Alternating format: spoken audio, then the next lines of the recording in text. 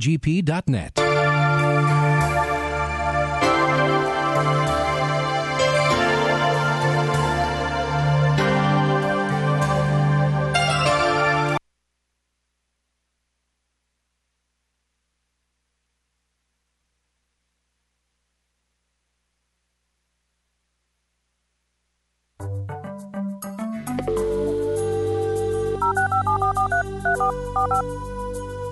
This is the Bible Line, a live radio call-in program with Dr. Carl Broggi. Dr. Broggi is the senior pastor of Community Bible Church of Beaufort, South Carolina. And for the next hour, he's available to answer your questions, providing biblical insight and wisdom for everyday Christian living. Our phone lines are open, and if you have a question, you may call 525-1859 locally, or outside the immediate area, call toll-free 877-924-7980. Now let's join Dr. Carl Broggi. Study and show yourself approved of God as a workman who is not ashamed, rightly dividing the word of truth. We welcome you this hour to the Bible Line, and if you are a first-time listener, for the next hour we'll be taking people's questions. And if you're maybe possibly studying through a passage of Scripture or have an issue in your life that you'd like biblical counsel on, well, if we can help, again, the number locally, 843-525-1859.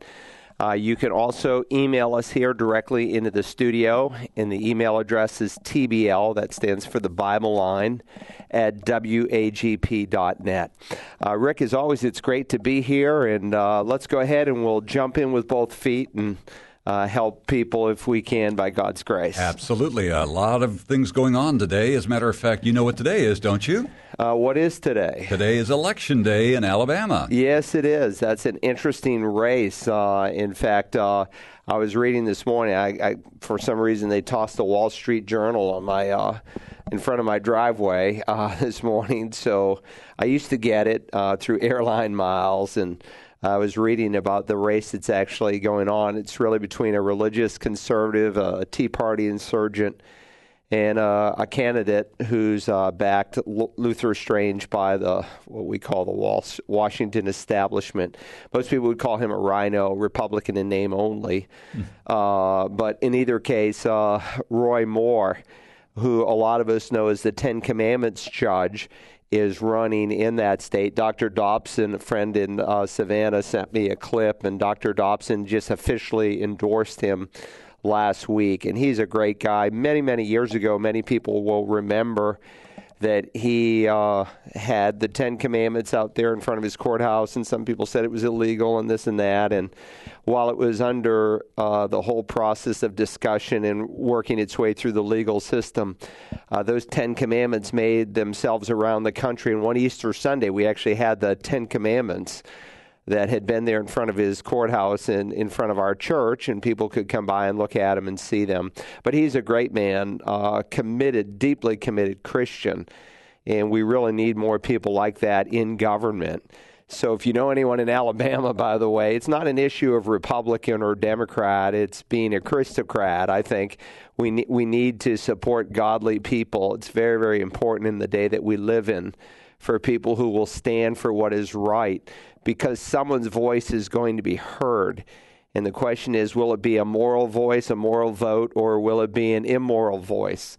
And too often Christians have sat on their hands, and we're losing more and more freedoms that we've taken for granted, and we're wondering why. And sometimes it's because we're doing nothing.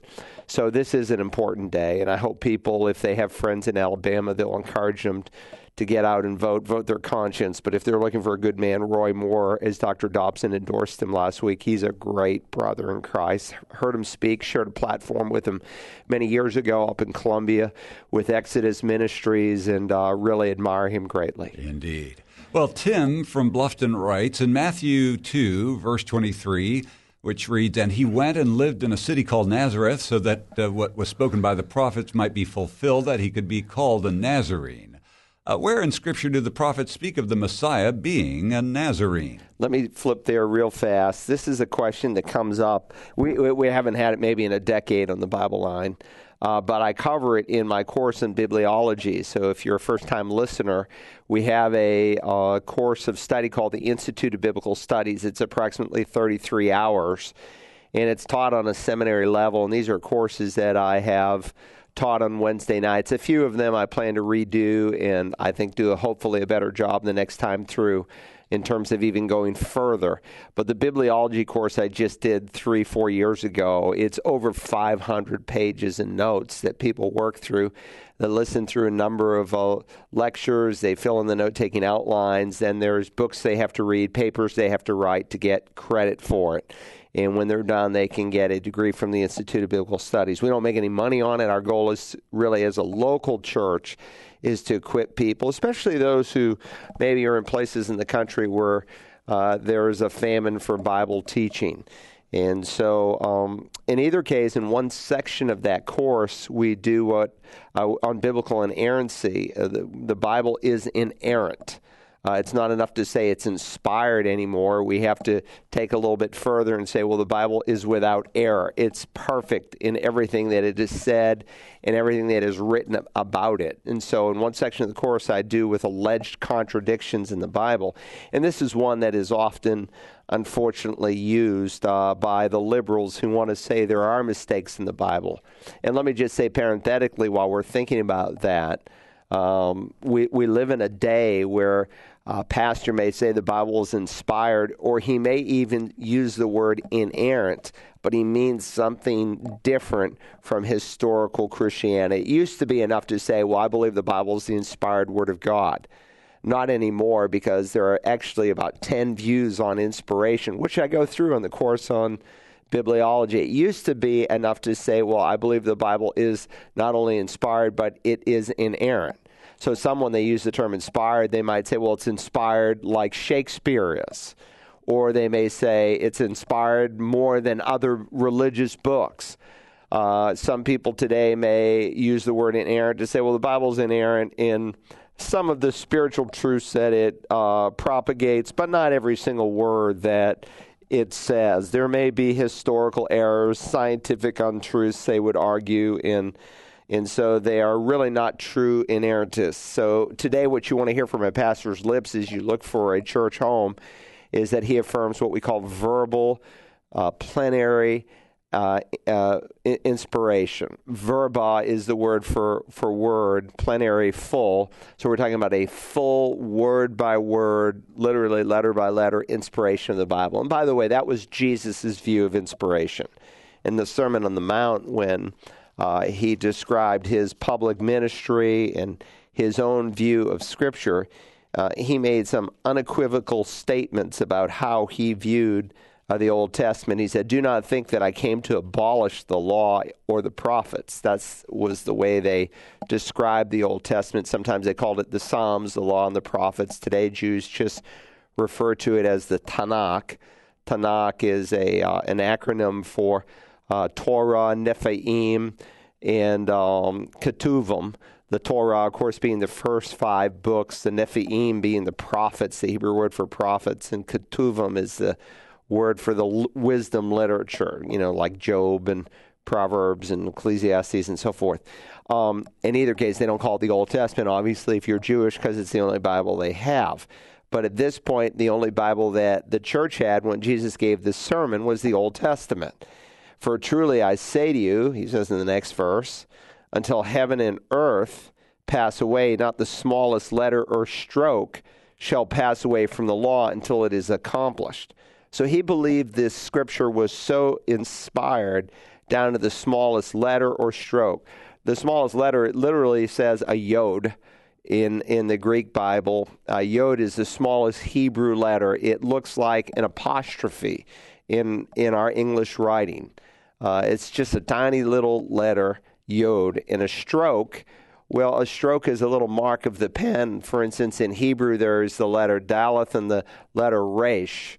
The difference in those two letters would be the difference between the printed letter O and the printed letter Q in English. Just one little slash mark. And so Jesus said down to the smallest letter, down to the smallest slash mark, the Scriptures inspired. He gave a defense for his deity on one occasion with the tense of the verb. Not I was the God of Abraham, Isaac, and Jacob, but I am.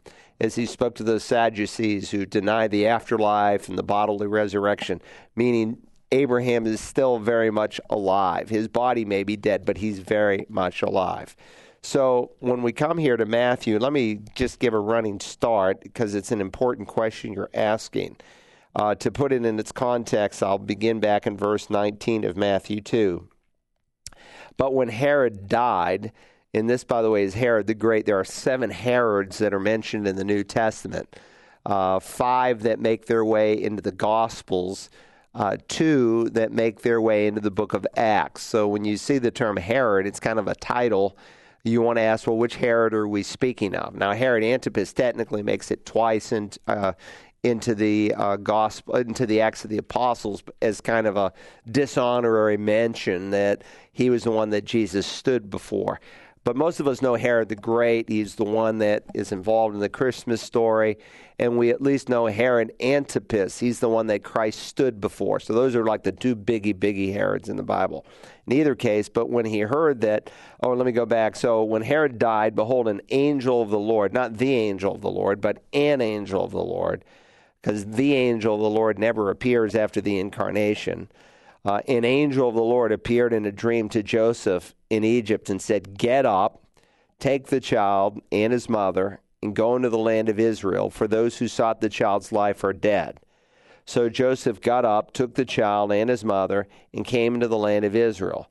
But when he heard that Archelaus, this is another Herod, this is Herod Archelaus, the son of Herod the Great, one who took his place after his death. After he died, 4 of his sons. The guy's married 10 times, and he has 6 sons. There are a number of different wives, but Herod Archelaus was reigning over Judea in the place of his father Herod. He was afraid to go there. Then after being warned by God in a dream, he left for the regions of Galilee. So he's planning to go in one direction, and God redirects him in a dream to go in another direction. And then it says, and he came and lived in a city called Nazareth. This was to fulfill what was spoken through the prophets. He shall be called a Nazarene. He obviously didn't want to go back to Nazareth for practical reasons. People thought, oh yeah, Joseph, yeah, you got Mary pregnant when you shouldn't, or Mary got pregnant not by you while you were betrothed, and so she was somewhat stained in the eyes of the people. But God leads him back to Nazareth. He wasn't going to go back to that city, but he goes back to that city. And in doing so, Matthew wrote, this was to fulfill what the prophets said. He shall be called a Nazarene. Please note, this is not what the prophet singular said, because if you search the scriptures to no avail, will you find a quote concerning Messiah being raised in Nazareth. But when you look at the totality of what the prophets said about Messiah, you will say, well, yeah, this is exactly what the prophets said, that he shall be a Nazarene, not a Nazarite. There was a Nazarite vow, which Jesus never took, but a Nazarene. And the Nazareth, if you're from Beaufort, you're called a Beaufortonian. If you're from Savannah, what do they call people from Savannah? Savannians? Savannians, I guess so, whatever. And so, and on we could go. Bostonians. If you're from Nazareth, you're called a Nazarene. In fact, it was just a despised place. Nathanael, when he met Jesus, asked the question, can any good thing come out of Nazareth? Implication, absolutely not in his mind. It was the other side of the tracks. And so Nazareth was a despised place, and it was looked down upon. And so when you look at the composite teaching of the prophets, it's very clear that the Messiah would be a scorned individual. There are many Old Testament prophecies that describe the life of Messiah as lowly, as being a person of rejection. Obviously, most of us know at least Psalm 53 or Psalm 22 or Daniel 9, great prophetic passages, Zechariah 12, that all speak of the Messiah in a very downcast kind of way. And of course, that was part of God's plan for him. So there's no contradiction. There are no contradictions anywhere in the Bible. And so in my course in bibliology, I go through about 50 of the most quote-unquote common passages that people, critics of the Bible, use to attack the Bible. and they're unschooled. They distort the Scriptures to their own destruction. They're just looking for a reason to suppress the truth of God in their hearts, so they attack the Bible. And unfortunately, a lot of young people go off to the university and they sit under some professor and they take some religion course that the professor's job is to dismantle the Bible, to make it, in their minds, unreliable. And people say, well, they lose their faith. Well, they didn't lose their faith. Nobody loses their faith. If you're truly saved, you can't lose something that's eternal. But there's a lot of people who are being raised in Christianized homes or even Christian homes that, quote unquote, lose their faith because they never had it to begin with. Now, I have college students on a regular basis write me and said, well, my professor said this. How would you respond to it? And I will respond back and say, well, here's a biblical explanation. This is not actually a contradiction. These two passages actually complement one another, and here's how you put them together. So this is an important question you're asking for a number of reasons, because it is one of the alleged discrepancies in the Bible, but it's no discrepancy at all. There is really a good answer for it. I appreciate that question. Let's go on to the next one, Rick. All right, 843-525-1859. If you have a question on today's Bible line.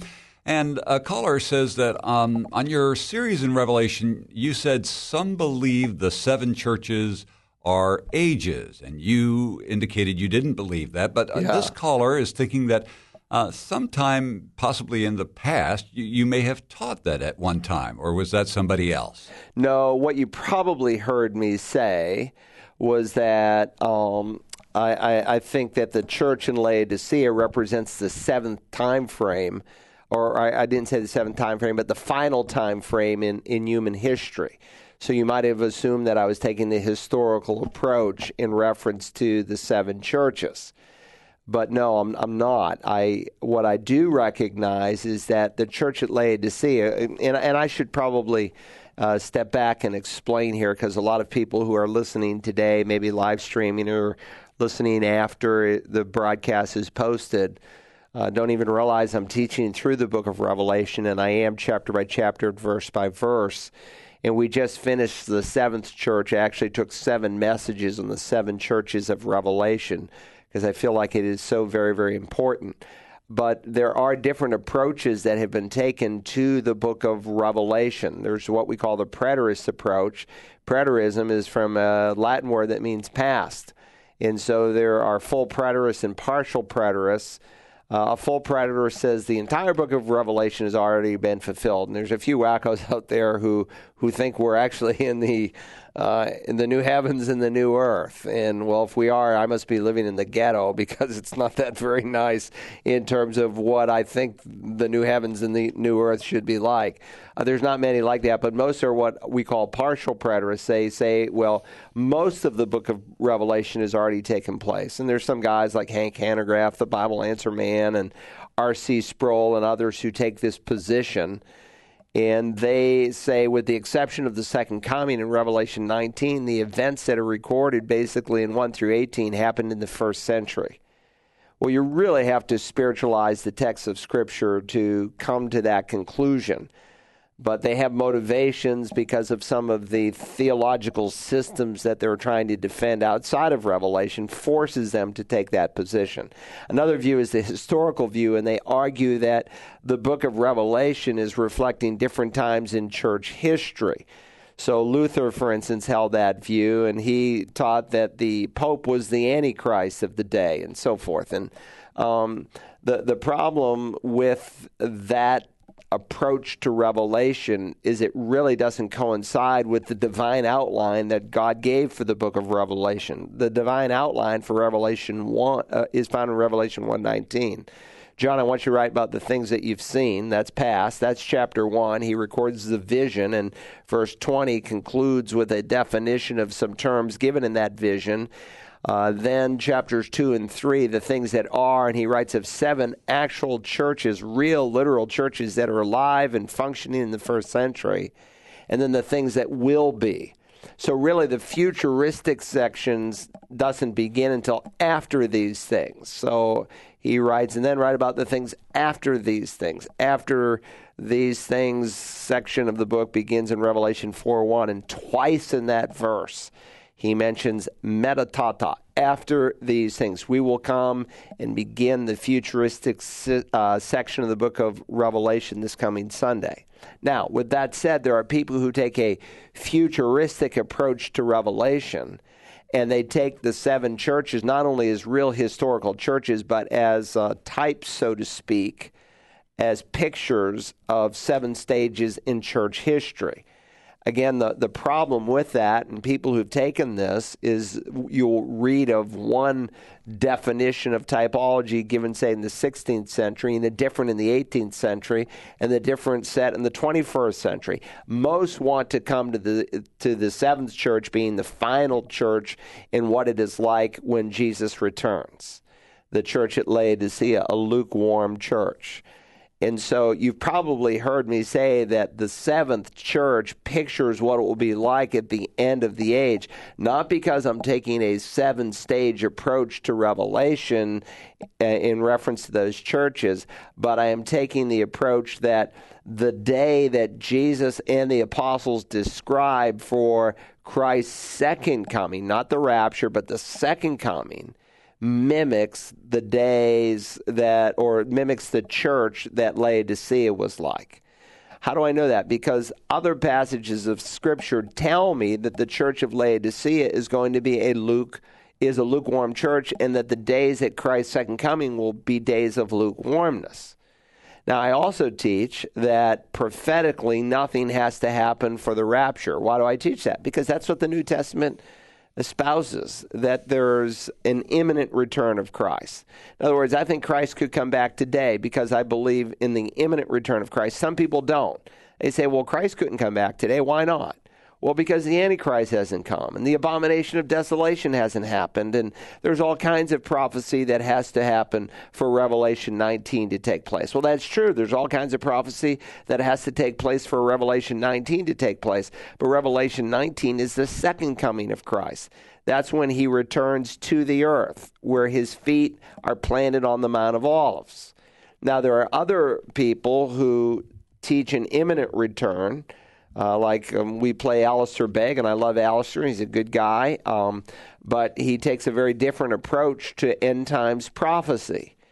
And so they just kind of all blend it all together, and they say, well, the next event is the second coming, and Jesus won't literally rule on the earth for 1,000 years, and, we'll just enter into the eternal state. So what you have to do to come to those kinds of conclusions is you have to apply a different system of interpretation when it comes to prophecy than you do for the rest of the Bible. But how did God fulfill the prophecies concerning the first coming of Messiah? Literally. He fulfilled every single prophecy literally. When Micah said Messiah will be born in Bethlehem of Judea, he was literally born in a place called Bethlehem of Judea. When the Scripture said 7 centuries before Jesus incarnated himself that Messiah would be pierced through for our iniquity, they didn't really know what that meant, but they knew he would be pierced through somehow, because crucifixion's not really invented until the Persians centuries later, and it's perfected by the Romans as a means of capital punishment. But he was literally pierced through for our iniquity. There's all kinds of literal prophecies, like in Psalm 22, where he's given gall to drink, and on and on and on we could go. Every single prophecy was literally fulfilled. And so for us to expect a different vehicle for God to fulfill the prophecies concerning the second coming would be a huge mistake. And so we do know in Revelation chapter 1, the revelation of Jesus Christ, which God gave him, Jesus, to show his bondservants, Jesus' bondservants, the things that must soon take place. So this revelation of Jesus Christ was given to Jesus. In what sense? That he was learning something new? No, he's the omniscient God. He's in heaven in his glorified body, and in some of the attributes that he may have temporarily laid aside are not laid aside now that he's in heaven. But it's given to him in the sense that he is the one who's going to execute the revelation. And then he goes on to tell us how it will take place. It says, "In the things which must soon take place, and he sent and communicated it."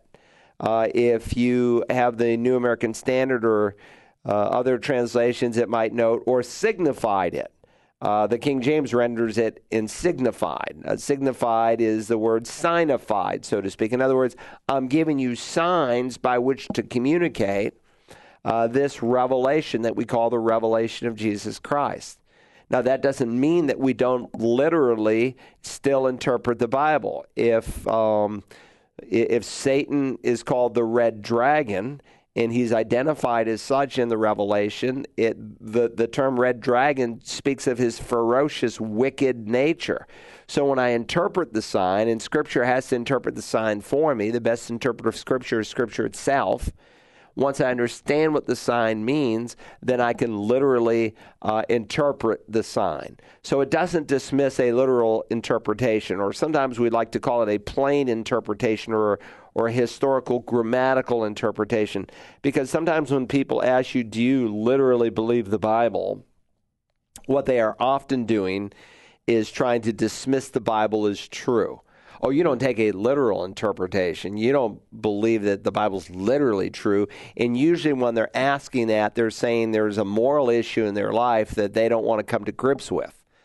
So, Paul, maybe he thought homosexuality was wrong, but I don't, they would argue. And so they distort the Scriptures, as Peter said, to their own destruction. So when we look at Revelation 2 and 3, these are 7 real, literal churches. And I go through, if you've been with our study, why these 7 churches? I go through 5 reasons. Well, why not the church at Rome, which was probably one of the more famous churches in the first century? Why not the church at Colossae? And we have the letter to the Colossians that was right in this very region, just a few miles away from Laodicea. Why not the great missionary church, Antioch? Why not the founding mother church, Jerusalem? Why these 7? Well, some would say because they represent 7 time frames in church history. And again, I think that's interesting. I'd like to believe it, but I don't really embrace that because I don't see that plainly taught. But what I do plainly teach and believe is that the 7th church that is mentioned does typify the final time frame for the events for the second coming. So, again, nothing has to happen for the rapture. All kinds of things have to happen for the second coming. So when you see, however, prophecy being fulfilled for the second coming, then you know the rapture must be that much closer because the rapture precedes the second coming. Now, sometimes people, I should define terms here, when they use the term first coming or second coming, it's very large in their definition. Like very often when we refer to the first coming of Christ, we're talking about his incarnation, being born in Bethlehem. We're talking about his lifestyle that's recorded up until the age of 30, his 3.5-year ministry until he's 33, meaning his death on the cross, his burial, his resurrection, his 40 days on the earth. We would say that's all part of the first coming program. And so sometimes when people use the term second coming, they're referring to a series of events, beginning with the rapture, the catching up of the church. When he comes in the rapture, we meet him in the air. He's coming for his saints. But at the second coming, he's coming back with his saints. And he plants his feet literally on the Mount of Olives. That prophecy has never been fulfilled. God says in Zechariah 14, Messiah is going to put his feet on the Mount of Olives, and the mountain is going to split in half. That has never literally been fulfilled, but it's going to be. So again, some people kind of, take some of these prophecies that deal with the return of Jesus and they spiritualize them. And they say, well, that can't happen like that. And then just the next event is Jesus comes back and we go to heaven and that's it. Well, actually, he's going to rule and reign for 1,000 years. Oh, the word 1,000, that's just a number of fullness. It's not a literal number.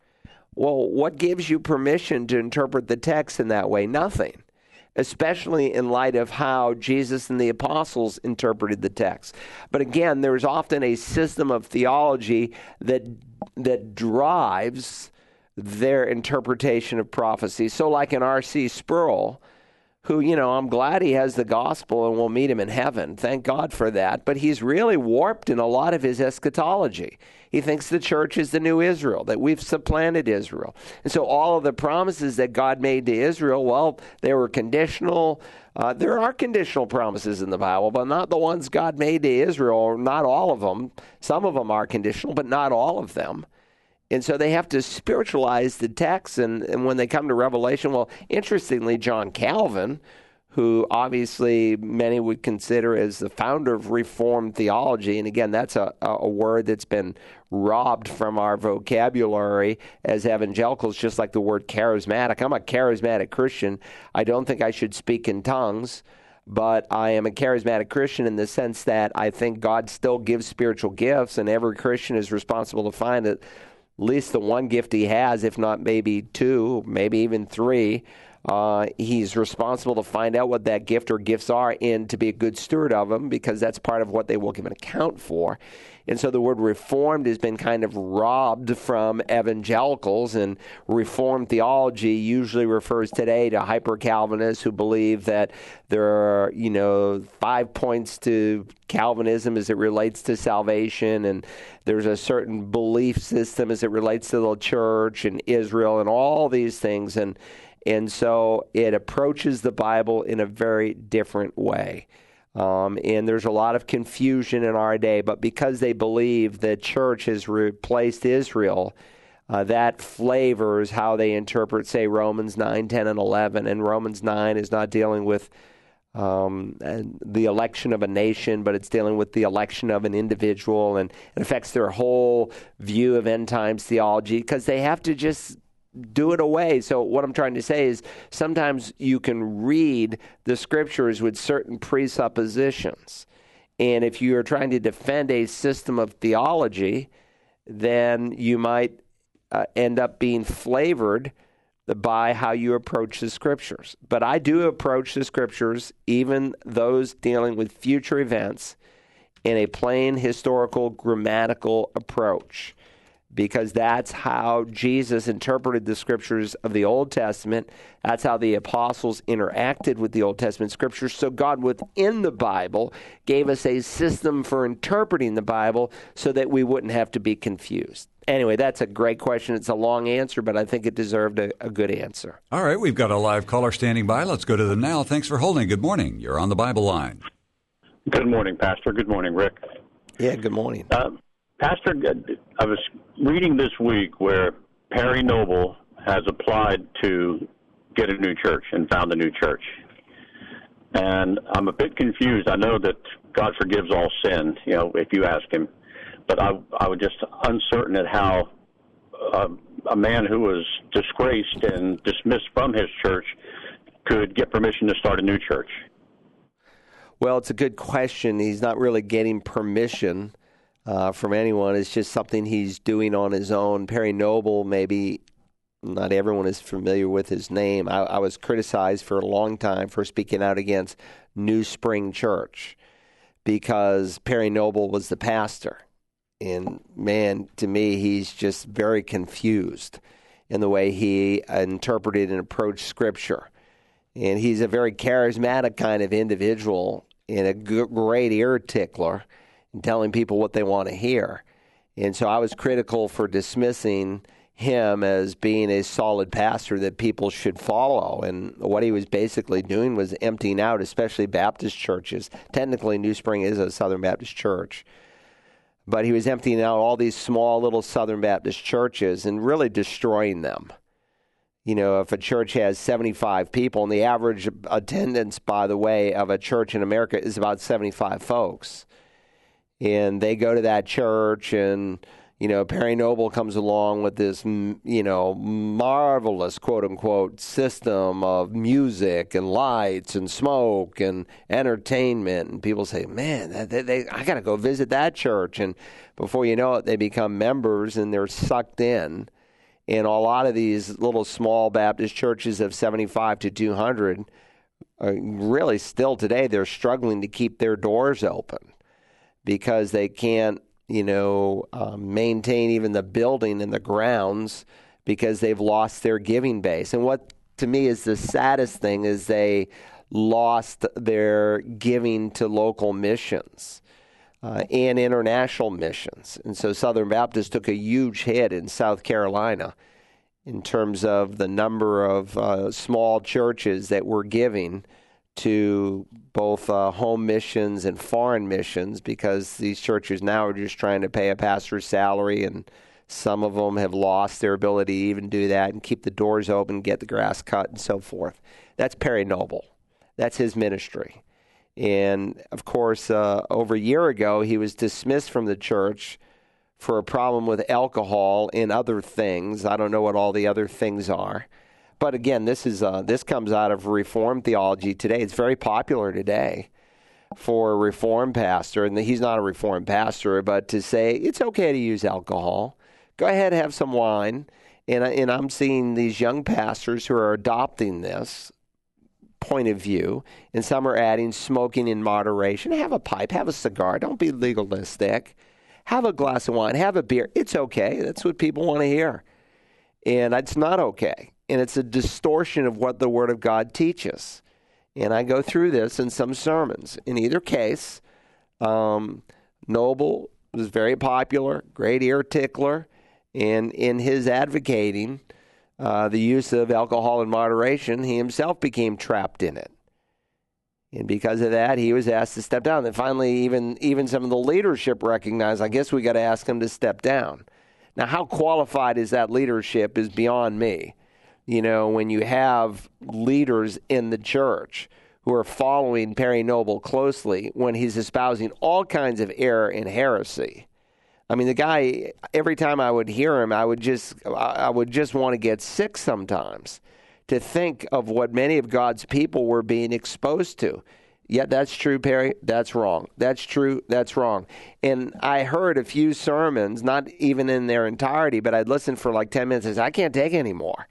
There's so much error mixed in with truth, it's pathetic. And yet a lot of these people who, now the pastor took his place, I mean, he was the associate pastor. And so it makes me wonder really how discerning he is. Well, Perry Noble, even they had to acknowledge, well, we got to ask this guy to step down. And now he, filed for a new 501c3 status, and not that churches need that, but he's going to start a new church. And I think he's calling it Second Chance. And again, that will bring people in. Well, God is the God of a second chance. And God is a God of forgiveness. Someone from a national Christian organization spoke with me recently, and they asked me about a person high up in their organization who had committed adultery. And the guy was very gifted, and God used him, to help that organization as an administrator. And now he wants to come back, about 18 months later. And they asked me what I thought. I said, I think it would be very unwise. He hasn't had enough time to prove himself. So we're not talking about when we let a pastor go for immorality or whatever it might be. This is not an issue of forgiveness. This is an issue of qualifications. And it takes time to build character. So if someone has been immoral, or someone has lived the life of a drunkard, like Perry Noble has, and he still hasn't, rescinded his teaching on using alcohol in moderation. We're not talking about forgiveness. We're talking about qualifications for ministry, and the standards are very high for someone who's in pastoral leadership or someone who's in leadership in an organization. I said this would be a big mistake for you to take this administrator back, because history may repeat itself. He hasn't had enough time. And then now that your organization has even grown and blossomed even more, the world will use this to mock you as an organization, and it will be very harmful to you.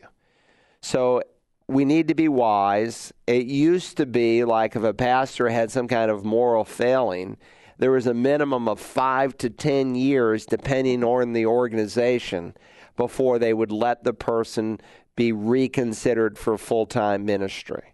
And even then, very often the issue that's at hand, it might be that person couldn't serve in that community again. If a pastor, say, committed adultery, and it was all over the newspapers, and 10 years later he comes back, it's probably going to be doubtful that people are going to respect him. But now the times are changing. And you see, people can go to a New Spring church and be in adultery and be living an immoral lifestyle. No one's going to do anything. And so that's really sad. And so people, they don't really care. So, yeah, we'll take a preacher, and if he's not going to do anything, if I'm going to live immorally, or he's not going to do anything, if I drink and get buzzed and high, then, yeah, I'd like him to be my preacher. That's what the Scripture says will happen at the end of time. We are seeing a fulfillment of what God warns us of that would happen at the end of time. And so let me just read a passage from 2 Timothy chapter 3. It almost sounds like a commentary in our day. Realize this, that in the last days difficult times will come, for men will be lovers of self, lovers of money, boastful, arrogant, revilers, disobedient to parents, ungrateful, unholy, unloving, irreconcilable, malicious gossips, without self-control, brutal, haters of good, treacherous, reckless, conceited, lovers of pleasure rather than lovers of God, holding to a form of godliness, although they've denied its power. Avoid such men as these. Paul likewise says in his first letter to Timothy, the Spirit explicitly says that in the latter times, which is really the last of the last days, it's technically a different term from last days. Latter times refers to the days before the second coming. That some will fall away from not faith, but the faith. The articular use of faith in the Bible, the faith, is referring to what we call the body of truth, the New Testament, the Bible. Jude uses it that way in his opening verses. They pay attention to deceitful spirits and doctrines of demons. And so, again, these are people who are, in essence, apostates. And listen, we have to be wise. We have to be discerning. People no longer know the Bible. We're living in a sad day, but a prophesied day. We're living in a day of lukewarmness and indifference, and this is the atmosphere that will typify the church before the second coming. Now, you can't say, well, that's the hand I've been dealt, and I have no choice. No, you don't have to be a part of the lukewarm last days, latter times church. You personally, anyone listening to me, can personally be different, and you ought to find a church where at least the congregation also shares a similar commitment. Good question. Let's go to the next. All right. I'm really excited. We have got apparently a Bible study that's taking place at the Ridgeland Correctional Facility, and they've begun listening to the Bible line, and good, yeah. They've sent in a couple of questions. All right. So Mr. Shaw would like to know, how do you get past your past, or do you ever get past it as a believer? Well, it's a good question. It begins, obviously, with forgiveness and really understanding how God thinks about you. So that is a critical picture you want to get in your mind. So, for instance, we teach a 45-week course. And by the way, I'll make it available to this Correctional Institute. I get a lot of letters to search the Scriptures through men who are in jail, and they write me a lot of questions, and I try to respond to as many of them personally. Some of them I give to Pastor Ed, and I say, Pastor Ed, I'm just covered over.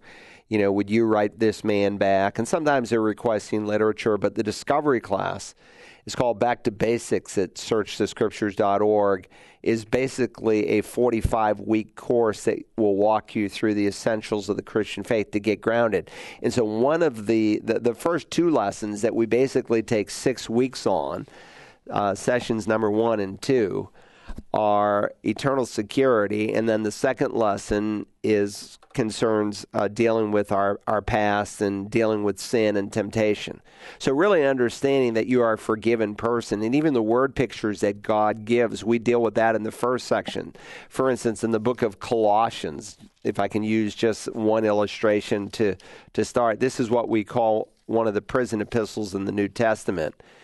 And if you were under house arrest or in a Roman prison, you would have outside the door of your cell what would be called a certificate of debt, a CD, not like we use in banking terms, but a certificate of debt. And it basically listed the crime that you had committed against Rome that was a non-executionable crime, a crime that could be paid for by serving your time, so to speak, in the prison system. And so Paul says, for instance, in Colossians chapter 1, to affirm the forgiveness that we have, 1:13, he says, he rescued you from the domain of darkness, and he transferred us into the kingdom of his beloved Son. So he rescued us from the domain of darkness and transferred us into the kingdom of his beloved Son. So we're either in the domain of darkness, lost, or we have been transferred into the kingdom of God's Son, in whom, in Jesus, God's beloved Son, we have redemption, the forgiveness of sins. He illustrates it in the second chapter, the 13th verse, when you are dead in your transgressions and the uncircumcision of your flesh. That's basically a description of what we were like before we were saved. Our bodies may have been breathing and the heart and lungs were functioning, but spiritually speaking, we're dead. Paul uses similar terminology in Ephesians 2. You're dead in your trespasses and sins. With that said, he made you alive together with him, having forgiven us of all our transgressions. There it is again. Didn't forgive us of some of our sin, but all of it. Peter said he bore our sin in his body on the cross. Wait a minute. I wasn't born when Peter wrote those words. Does that apply to me? Yes. Once for all time, Christ died for sin. Everyone listening within the sound of my voice was not alive when Jesus died. In one sense, all your sin was future. So God took the sins of the old covenant era, all the people who lived before Jesus. He looked down the corridors of time and saw every wicked, vile, evil thought, word, or deed you ever did, and he laid it on Christ. Christ bore our sin in his body on the cross. So he didn't miss anything. He saw everything and bled and died for it. So when you were dead in your transgressions and the uncircumcision of your flesh, Colossians 2:13, he made you alive together with him, with Christ, having forgiven us of all our transgressions. Now here's the illustration. Having canceled out their certificate of debt. That's the CD I was talking about. That was the document on the outside of your cell saying this person, robbed from his neighbor and he will spend 6 months in prison. He canceled out your certificate of debt, those decrees that were against us, that were hostile to us. Why? Because they condemned us. And what did he do with your certificate of debt? He took it out of the way and he nailed it to the cross. What did the Roman government do with your certificate of debt? When you paid your crime, they would actually, with the Roman imprimatur stamped on it, would write the words tetelestai. The word tetelestai is one word in Greek. It's the word that Jesus shouts from the cross just before he dies, tetelestai. We translate it is finished. You could translate it paid in full. So there was a certificate of debt that had all of your sin on it that was hostile to you because it condemned you.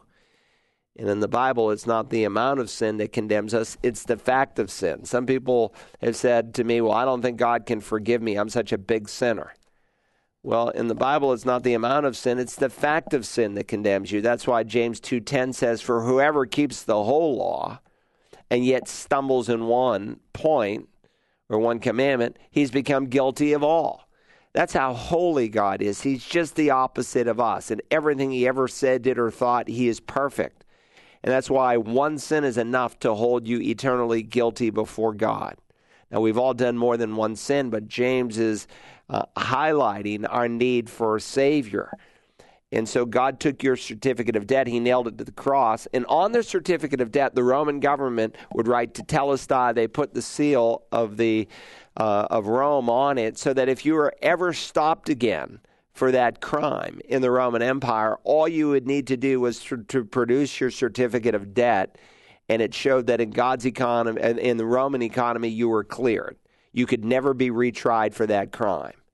And likewise, God took our certificate of debt, and Paul uses in these prison epistles different illustrations, like in Ephesians, which is one of the prison epistles. He uses terminology of a Roman guard, and he makes spiritual application of the different pieces, say, of the Roman armor to our life. And that's what he's doing here. So you're listening to me, you're in prison, this group of guys, and I'm so glad you're listening. God took your certificate of debt and he's forgiven you. So how far has he forgiven you? Well, in Psalm 103, it says as far as the east is from the west. He doesn't say the north is from the south. You go north, there's a fixed point. You go south, there's a fixed point. It's measurable. You go east in the globe, you could go east forever. You go west in the globe, you could go west forever. He's saying, I've removed your sin infinitely far away from you. The writer of the Hebrews quotes an Old Testament text where it says, God remembers your sin no more. What does that mean? That God has a case of divine amnesia? No. But it means he doesn't hold it against you. And that's what love does. Love does not keep a record of a wrong done to it. And God doesn't keep a record of your wrong. He's really forgiven you and does not hold that debt against you. And so you have to renew your mind with that truth. But not only does he forgive you in reference to your past, he also makes you a new creature in Christ, where as you learn the principles of spiritual growth, he can allow you to actualize a new position that he's given you. He's declared you to be righteous. That's called justification. He wants you now in your daily life to live righteously. That's called sanctification. And so he's given you a way in which you can live righteously as you grow in Christ.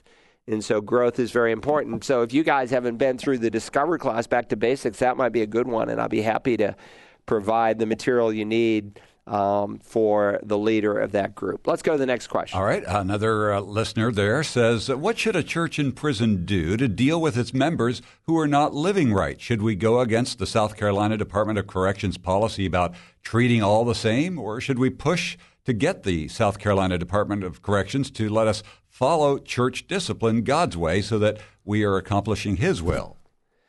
Well, what I'm hearing is that there's some people who are in your maybe Bible study group who aren't living in conjunction with the truth of Scripture. And so you're asking, can I exercise church discipline? Well, you probably don't have a church, and I could be wrong. I know of a couple places in the Ukraine where we have had a ministry with people in prisons where we've actually started a church in those prisons. I say we. I've had a small part in the process, but some of the Ukrainian brothers have. And so you need a pastor. So, what constitutes a church? And this is an important question. We cover it in our course on ecclesiology, and that would be something else that you guys could do. You might want to take a course from the Institute of Biblical Studies. But what constitutes a church? A Bible study? Not really. And this is important because there are some Christians who say, well, I don't forsake the assembling together of the brethren. I go to a Bible study every Tuesday morning, and that's my church. No, it's not. That's not your church. A church is organized where there's pastors, there's elders, there's deacons. They share in the ordinances of the Lord's Supper and baptism. There is church discipline. So one, you probably don't have a church in the fullest sense. But even if you did, if your brother sins, you reprove him. If he doesn't listen, you take 2 or 3. If he doesn't listen, take it to the whole church. But you probably don't have a church, and in that sense, you really can't even practice church discipline. But, if there's someone who claims to be a believer and they are not, living a righteous life, and they're living wickedly, then in one sense they can be excluded from the fellowship. Maybe not technically, physically, based on some of the rules that are governing you there in the prison, but they can be spiritually, and you can commit them to the Lord. And if they really know Jesus, then they are recipients of the discipline of God. Those whom the Lord loves, he disciplines. We've had people over the years who've been disciplined by our church. We've exercised church discipline a lot. It's just part of doing what a church is supposed to do. In the last 28 nearly years, I've been the pastor of Community Bible Church. Most of the time it stops at the first or second level. Occasionally it goes to the third level, where it's brought to the whole church. But I remember on a couple of occasions where a person was actually excommunicated from the church, and they ended up coming back. And I said, look, anyone can attend Community Bible Church. We have all kinds of people who attend, but membership is a different issue. Membership in the local fellowship is contingent, not on perfection. We all stumble in many ways, but there are certain sins that carry with it church discipline. And membership is contingent on a person willing to follow and love the Lord. So I don't know if I got the essence of your question. It wasn't super crisp, but if you want to do a follow-up, feel free to ask it again, and I'll do my best to respond to it. Well, another hour has slipped away, and I'm glad that you were able to join us for the Bible Line. If you have friends that have questions, they can go to searchthescriptures.org and click on the icon, and Rick will bring those questions up on Tuesdays. And you don't have to be here to hear it. They'll email you back when your question is answered, and you can click on the Bible Line for that given day and listen to the answer. Thanks for being with us. Have a great day as you walk with Jesus Christ.